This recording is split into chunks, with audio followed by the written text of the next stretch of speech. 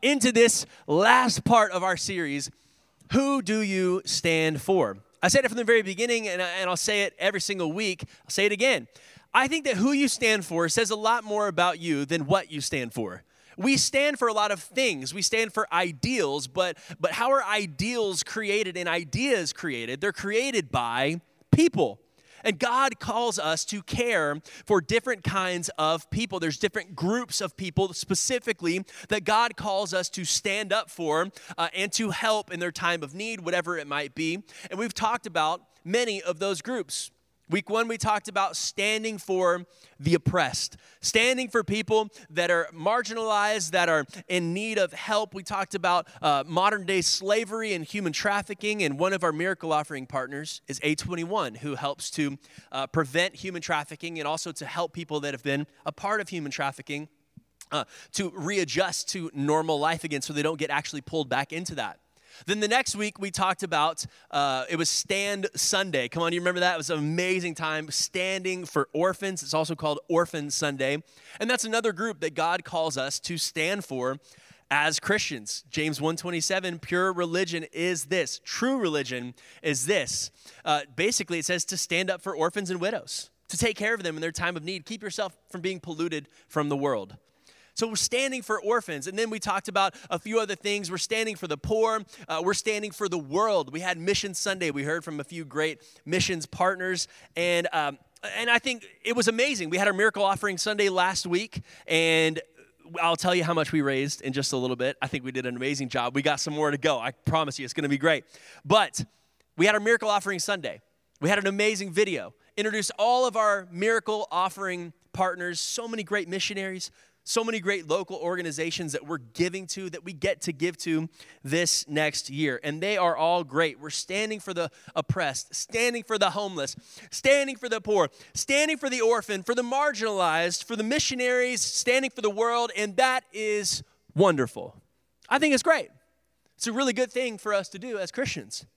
None of it matters if we do not boldly stand for Jesus. None of it.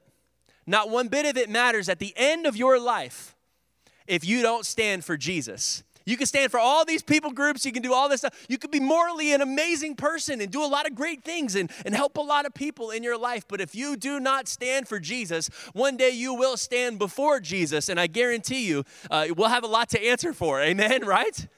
And so we are needing to stand for Jesus. And the title of today's message, if you're taking notes, is simply Stand for Jesus. I wanted to cap it off after talking about all these great organizations and missions and people groups and all this stuff. Man, the most important thing you can do in your life is stand up for Jesus.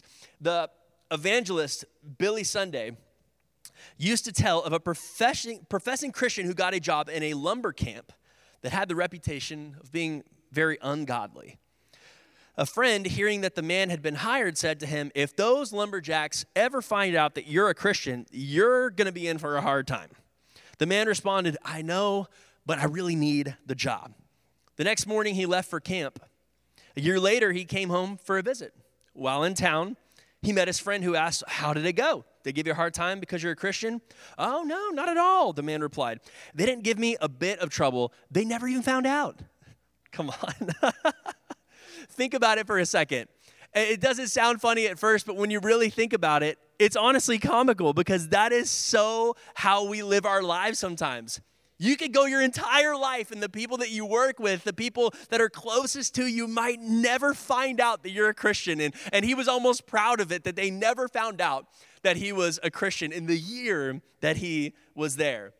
And so I'm going to give you today 3 principles for standing for Jesus. The first principle that we can learn, standing for Jesus, teaches me to stand for others. Standing for Jesus teaches me to stand for others.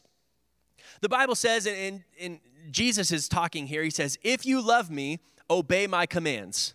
Right? If you love me, and if you really say that you love me and you really believe in me and you believe I'm a son of God, you believe what I'm here for, and then you will obey my commands. The things that I have told you to do, you will do these things. And so what did Jesus say? Ultimately, we know that he said to what? Love God and love others. It's real simple. He said all the law can be summed up into this right here. You just got to love God and love others. He gave us a few things, though. He said, listen, you got to stand for justice. Justice is an important thing in the Bible, and that's why we've been talking about all these miracle offering partners. He tells us that we are to give generously, right? To give to the poor, to give to those that are in need. These are just some of the commands that Jesus gives us. And this month, we've been putting our faith into action, right? We've been taking a stand for these different groups. Like, hey, who do we really stand for? Who are we going to care about? And I think that I would much rather take who I care about from the Bible than from what the world tells me to care about. I'm going to care about the people that God tells me to care about. And we've been putting our faith into action and giving to this year's miracle offering. And I'm definitely honored to be a part of a generous church. Did you know that you're a very generous church? Come on, give yourselves a hand clap real quick, because you guys raised $10,000 so far for the miracle offering. Come on, that's amazing. We've got $10,000 already in our miracle offering just in one day, all right? And so I believe through the rest of this month, as we're giving to the miracle offering for these amazing partners, we're going to even see a lot more come in before the end of the year. So remember, you can give all the way up until the 31st for these amazing groups. But listen, when you stand for Jesus, you cannot help but become more like him. When you get into the presence of God on a regular basis, and when you read scripture, and when you see things like, hey, we need to give to the poor, and I need to be generous with my life and with my time, with my finances, you cannot help but become more of a generous person. When you are looking out in your life and you're seeing somebody that is in need, you're going to naturally want to help this person when you've been in the presence of God, because you're seeing them through the eyes and through the lens that Jesus sees them. Amen? John 13:34 says this, "A new commandment I give to you, that you love one another just as I have loved you. You are also to love one another." So when someone's in need, what do? We step up. When someone's hurting, we comfort them. When someone's sick, we pray for them. We love one another. Just as I have loved you, you need to go now love others in the same way. Do the same things that you saw me do for all these other people, how I loved them, how I cared for them, how I talked to them. This is the exact framework that I'm giving to you. He literally gives them the framework, right? He shows them by his life and how he lives, how they are to love other people. And when you stand for Jesus, and when you're bold about your faith in Jesus, you will become more like him. His heart will start to become your heart. You'll start to see people the way that he sees people. You'll start to think the way that he thinks. You'll start to notice that those thoughts that you used to have, those kind of intrusive thoughts where you're like, I don't want to be thinking this, right? You'll start to take captive every thought and make it submit to God, right? You're going to now start to have Holy Spirit-driven thoughts, and the way that you act and the way that you speak is now going to be different. Because when you stand for Jesus and when you live for Jesus, you will become more like him. Somebody say, stand for Jesus.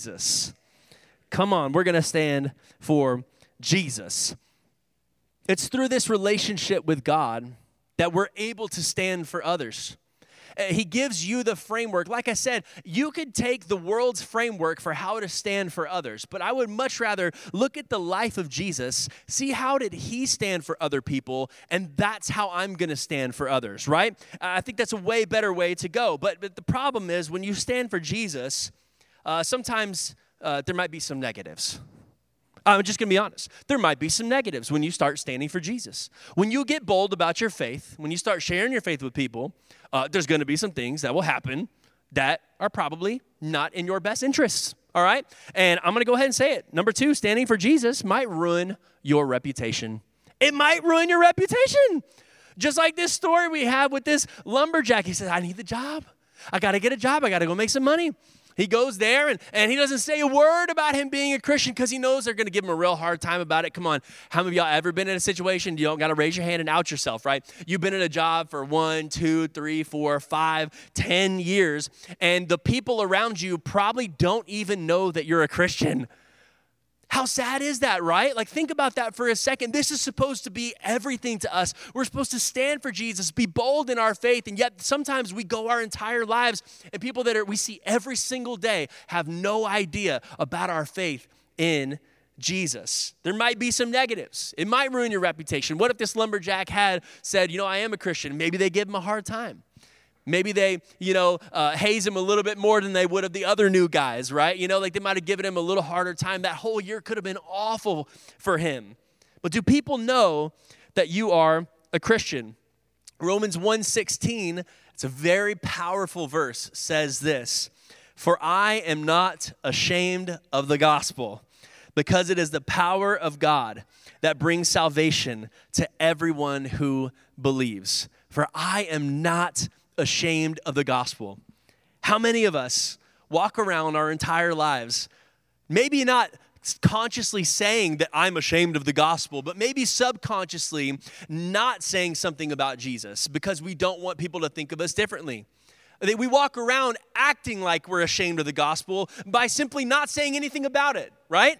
I think this is a very relatable thing that we might feel and we might have done at one point in your life. I know that there's been situations where I meet somebody new, and it would be very easy for me to say that, somebody asks, we start talking for a little bit, maybe just about something random. Could be about football or, current events or the weather. I don't care what we're talking about, but you meet somebody new. And as a pastor, it's a little interesting sometimes because I like to not tell people that I'm a pastor right off the bat. I'm not saying I'm ashamed of the gospel. Just give me a second. I'll get to it, right? So I like to not tell people I'm a pastor just for a while, just to see like who they really are, right? Because when you meet somebody, generally, like you get to know them a little bit, you start talking to them, and then they'll kind of open up a little bit, and you get a conversation going. Maybe, this person, a few cuss words slip or something like that. They're just like messing around, joking around, whatever. And I'm like, hey, so what do you do? Oh, I'm a pastor. And they're like, oh. And then you just see their eyes stop, and they're thinking about all the things they just said over the last 10 minutes. It's very embarrassing for them now, and they're like, "Oh, I should." And then they'll say, usually a lot of times, like, "Oh, I said the F word," and I'm like, "Hey, listen, man, it's cool, all right? Like, listen, you don't got to try to change who you are, or whatever, just because I'm around, okay? Like, I get we're all on this journey. It's okay, whatever." And it's just funny though to see how people act when they find out that I'm a pastor. But listen, I could go my whole life and just tell them I'm a public speaker, or I work in nonprofit or whatever, and I'd never have to explain it further than that. But I love telling people I'm a pastor because I'm not ashamed. I'm not ashamed to be a pastor. I know there's a lot of hate on pastoral leadership nowadays. There's a lot of hate on Christians nowadays and persecution and different things like that. And it might seem small in comparison to other countries. But hey, listen, it's still there, right? People still give you a hard time when they find out you go to church every Sunday. Like, why do you do that, right? But listen, I'm not ashamed. I love going to church. I love being a pastor. And I have no problem telling people about it. But it might ruin your reputation. You might lose some friends over this. How many of you, maybe this might be your story, when you became a Christian, you immediately just lost all kinds of friends. And maybe it was on purpose. Maybe you realized you had to cut some of these people out because they were bringing you down. Maybe they were toxic and they were harming your relationship with God. But many times you wanted to continue to be a friend with them, but they were like, man, we just don't see eye to eye anymore on some of these things. And maybe you lose some friends because they're just completely against everything that you stand for. And I think the reason that we don't publicly talk about our faith is because we're simply just nervous about what other people will think. Let's just be honest. We're nervous. I'm not going to share my faith because maybe it's weird or it's awkward or I don't know what it will be like. We think people's perception of us is going to change. And to that I would say, good. It should, right? People's perception of you should change because the Bible says that you are now a new creation. Somebody say new creation. You are not the same person that you were before. God is changing you. He's molding you. He is shaping you into a literal new person. And so when people's perception of you changes, that's a good thing. If somebody doesn't want to be your friend anymore because you're getting a closer relationship to Jesus, man, that's probably not somebody you want in your life anyway. And yet we will hide ourselves and hide our relationship with God. And I'm not going to tell anybody I go to Radical Church because, it's radical. That's a weird name. Like, what are they going to think about that? We do all kinds of things to not tell people about our faith in Jesus. And I would encourage you, that's a good thing if people's perception of you changes. Maybe it's negative for them, but maybe there's other people that's like, hey, man, you're doing a great job. And those people will encourage you in your relationship with Jesus. Because before I stand for any of these other organizations, before I stand for any of these people groups, before I stand for the homeless, for the poor, for the oppressed, for any of these people, number one is I stand for Jesus. Come on, can I get an amen in the house of God this morning? Galatians 1:10 says, "For am I now seeking the approval of man or God? Am I trying to please man? Because if I were still trying to please man, I would not be a servant of Christ." That's Paul writing. If I was trying to please people, I would certainly not be following Jesus, because it is the unpopular thing to do. It's never going to be the cool, popular, hip thing to do to follow Jesus, right? Maybe in our circle here, that's a cool thing, and in the church community and circles, that's a cool thing to do. But by the world standards, it is certainly not the cool thing to do. But I'm not trying to make you like me. And I think that's where we get caught a lot of times. How many people pleasers we got in the room today? I'm one of them. I got my hand raised. People pleasers, raise your hand. I would assume your hand would go up pretty quick because you want to please the pastor up here. I'm asking the question. Okay, we got some in the back, all right, on the worship team. What's up? Okay. I'm one of them, all right? It's like I love to please people. I hate when I let people down. It just, I get so frustrated with myself, and I like to make everybody happy. I'm a mediator, so if I see both sides of everything, I'm like, guys, why can't we all just be friends? Let's just hang out and have a good time. But at the end of the day, I cannot make everybody like me, and you cannot make everybody like you. I'm trying to serve God with all my heart, soul, mind, and strength. And if I gain favor with man along the way, then so be it. But if everybody hates me because of it, then so be it. I am serving Jesus first. Amen? When I die, I will not stand before you. You will not stand before me. We will all stand before who? Jesus. We will all stand before him to give an account before our lives. We will stand before God. The Bible says that we're going to give an account for everything that we did in our lives. That is terrifying. I don't know about you, but I've done some crazy stuff in my life that I don't really want to talk about, right? You know what I mean? Like, and you probably have too. You've probably done some things in your life that you're like, oh, Lord, I don't want anyone to know about that. But you know what? God says that he already knows. He searches the heart of man. He knows everything, right? We try to hide these things from God, right? Like Adam and Eve are trying to hide in the Garden of Eden. And he's like, where are you? And they were like, oh, we were trying to hide from you. Where did you think you were going to go? It's just the two of you and God, okay? Like, come on. But we try to hide these things from God. But I'm going to stand before him one day, and so I want to make sure I'm not trying to please man, but I am trying to please God first. I'm not ashamed to be a Christian. Y'all, I'll post about it on my social media. We try to hide sometimes our faith on social media. We don't post about it. Maybe we might like repost a story from Radical Church every once in a while, but that's about as much as we're going to do. I'm not going to post a scripture. I'm not going to do anything like crazy like that. I don't want people to think I'm like some weirdo or anything. I'll go to church. Listen, I'll pray over my meals. You come eat with me and my family. We'll pray over the food. You better believe it. Come on now. I'll read my Bible at the coffee shop. I bring it and I will just sit it on the table there at the coffee shop. I'm working on something else. I'm not even planning on reading it, but I'll sit it there anyway, just so somebody can come by and ask me about it. I'll serve at my church. I'll give to my church, and I will tell people about my Savior. His name is Jesus, and he loved this world so much that he died for it. And he died for you, and he died for me. And I am not ashamed to say that. Come on, if you're not ashamed to be a Christian and to be a follower of Jesus in the house of God, can you just give a shout of praise for the next 5 seconds? We worship you, Jesus. We love you, God. Come on. Jesus said to his disciples, you will be hated by everyone because of me. But the one who stands firm to the end will be saved. That's Matthew 10:22. You will be hated. Not just disliked. Not just, they're probably not going to get along with you anymore. You will be hated. Pure hatred will come your way because of your faith in me. It's all my fault. Jesus, he says, hey, put the blame on me. I get it. The reason they hate you is because of me. You can just put it on mom, put it on dad. You know, I did it all the time in high school. Oh, I can't go. Sorry, guys. My mom said I couldn't. Oh, man. My mom would always say, just blame it on me, son. That's what Jesus is doing right there. They're going to hate you, and it's because of me. It's all good.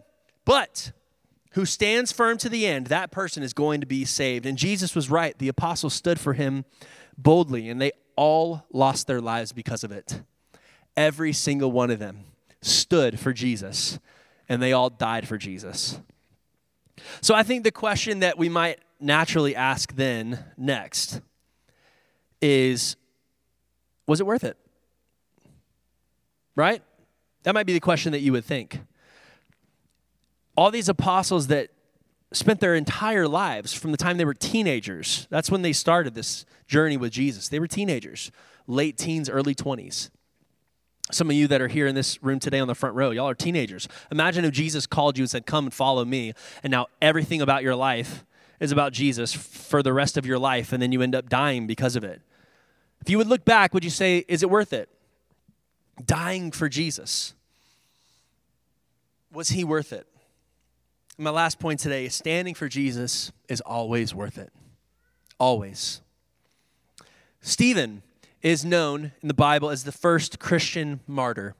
The first Christian to be killed for his faith in Jesus. Before they were even calling them Christians, he was already killed for his faith. He took a massive stand for Jesus and paid the ultimate price. The Bible says that Stephen was a man that was full of grace and power. He was chosen to help the apostles, the original apostles, and it says he performed many miracles. He did many signs. He was an incredible man of God, and it said he actually would argue with the Jews in the area, and they could not find anything against him. Sound familiar, right? Sounds very familiar to Jesus. They couldn't find anything against him because he spoke with such grace and wisdom. So the Jews were getting mad, right? The religious leaders, sound familiar? They put some false accusations against him. And now he's standing before the Sanhedrin, the same group of religious leaders that Jesus had to come before as well. And I want to read to you what happens here in Acts chapter 7. You find the whole life of Stephen in Acts 6 and 7. But I'll read to you this excerpt today. When the members of the Sanhedrin heard this, they gnashed their teeth at him. This is after he gives this scathing speech about the religious leaders and the Jews of the day. They're saying, listen, you killed the Messiah, the one that we were waiting for. Yeah, Jesus, you killed him, right? And now they're really upset about this. They're real mad because this message of Jesus is spreading, and they don't want it to spread. They want to remain in control. They want to remain in power. So now they're getting real mad at guys like Stephen. He goes right before, basically like the Supreme Court of the day for religion, okay? But Stephen, full of the Holy Spirit, looked up to heaven, saw the glory of God and Jesus standing at the right hand of God. Look, he said, I see heaven open and the Son of Man standing at the right hand of God. At this, they covered their ears and yelling at the top of their voices, they rushed at him, dragged him out of the city and began to stone him. Meanwhile, the witnesses laid their coats at the feet of a young man named Saul, who would eventually become Paul. While they were stoning him, Stephen prayed, Lord Jesus, receive my spirit. Then he fell on his knees and cried out, Lord, do not hold this sin against them. When he had said this, he fell asleep. He passed away. I want to take your attention to one phrase in this passage that maybe you've never thought about before. There is only one time recorded in the Bible where Jesus ever stands for somebody, and it's right here. Jesus stood for Stephen. It says it right here. Look, he said, I see heaven open and the Son of Man standing at the right hand of God. You know what the Bible says is that Jesus is what? He is seated at the right hand of God. Jesus, seeing Stephen dying for his faith, stands up and welcomes Stephen into the kingdom of God. Jesus will stand for you if you stand for him. Let me say it this way. Stand for Jesus, and he will stand for you. In your relationships, stand for Jesus. In front of your kids, stand for Jesus. At your job, stand for Jesus. When your life is going great, stand for Jesus. When you're up against the wall, stand for Jesus. If you will stand for Jesus, I promise you, he will be faithful and he will stand for you. Come on, somebody give God praise in the house of God this morning. Every persecution that you face, every problem that you face, when you stand boldly for Jesus, you can be assured that he will stand up for you. Whether it's here on this side of heaven or on the other, Jesus will stand for you. And at the end of my life, and as we close this series out, talking about who do you stand for?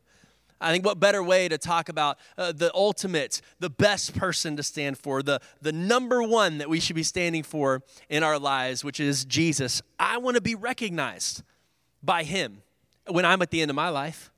How many of you, that would be like the coolest thing in the world when you pass away and you're getting up to heaven and Jesus actually gets up out of his seat to welcome you in? Isn't that an incredible visual? Not everybody is Jesus going to be standing up for, right? Just be honest, not everybody. But there's some people that stand boldly for Jesus that I believe he is personally going to welcome right on into the gates of heaven. And I want to be one of those people that Jesus says, you know what? And you served me faithfully. You stood for me when you were on earth. You lived for me. You gave your life for others. You gave your life for these different groups that I told you to give your life for. You were generous with your time, with your finances. Man, you loved your family well. You loved your kids well. You told people about me. And now welcome home. That's what I want to hear when I get to heaven. Come on, would you stand with me today?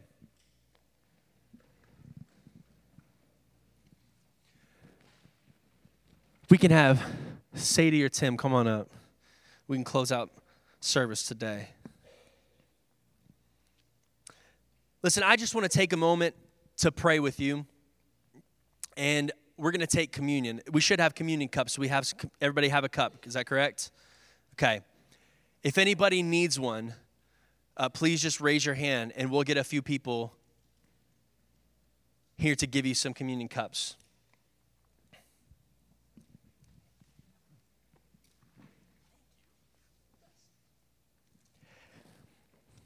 What better way to stand for Jesus than to remember him, right?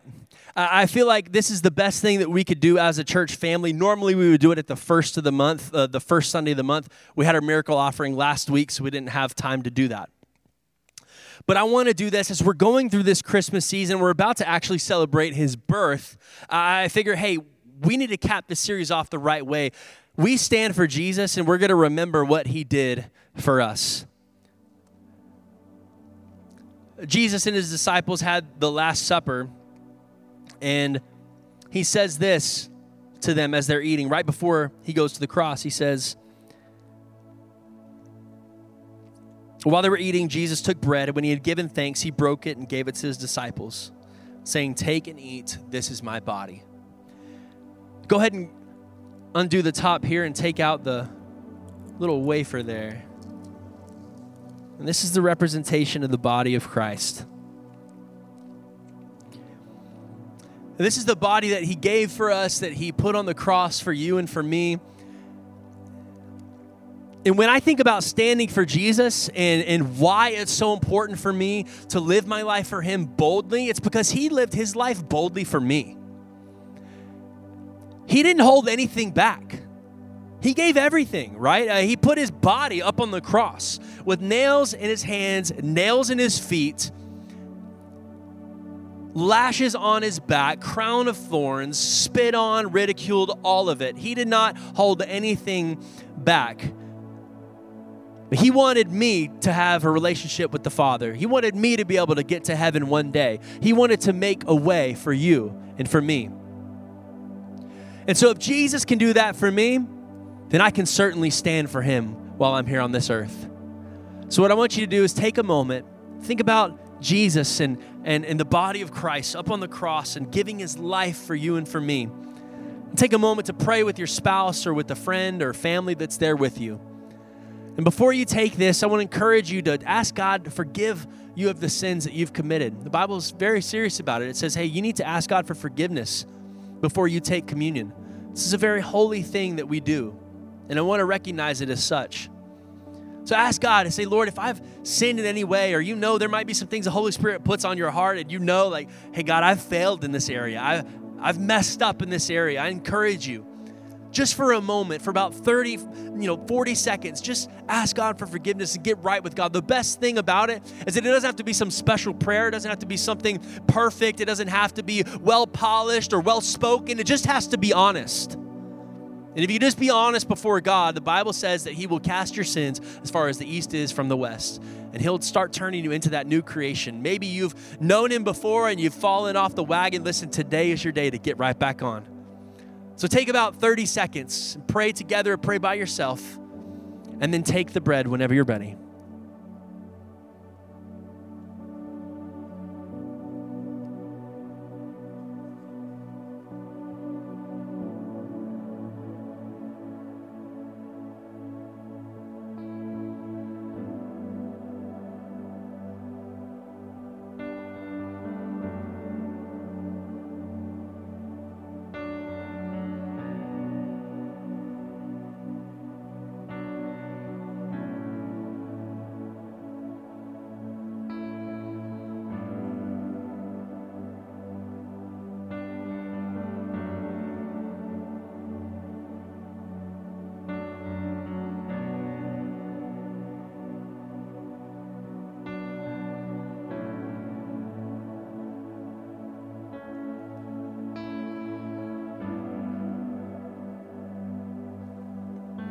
you, Lord. Then he took a cup. When he had given thanks, he gave it to them, saying, "Drink from it, all of you. This is my blood of the covenant, which is poured out for many for the forgiveness of sins. I tell you, I will not drink from this fruit of the vine from now on until that day when I drink it new with you in my Father's kingdom." This represents the blood of Jesus. This juice that we have here represents the blood that was poured out for us for the forgiveness of sins. Why does he say the forgiveness of sins? Well, in the Old Testament, we know that there was all these different kinds of sacrifices that they had to do. The Bible says that the wages of sin is death, right?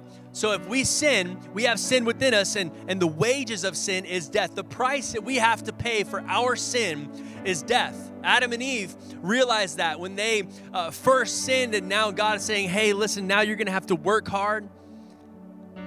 Childbirth is going to be difficult. All the women said, come on, Eve, right?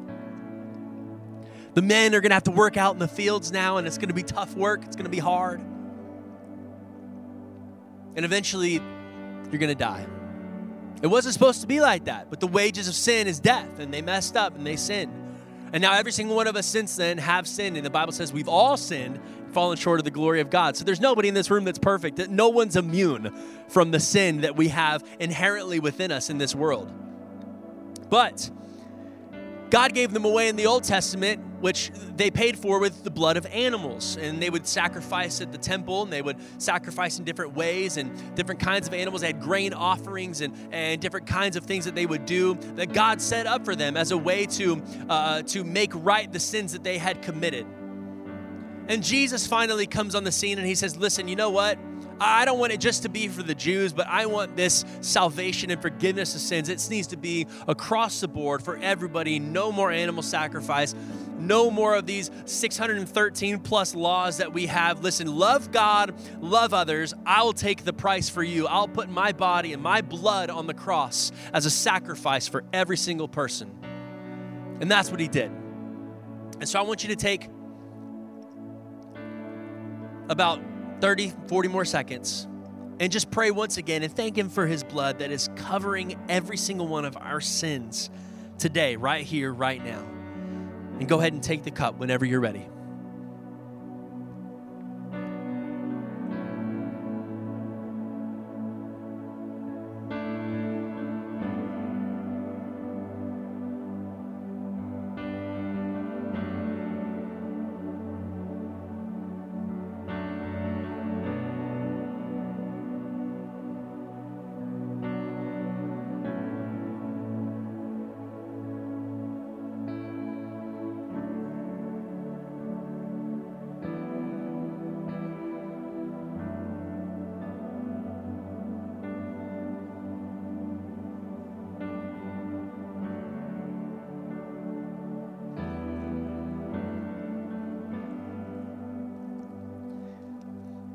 I hope that at the end of your life, when you get to that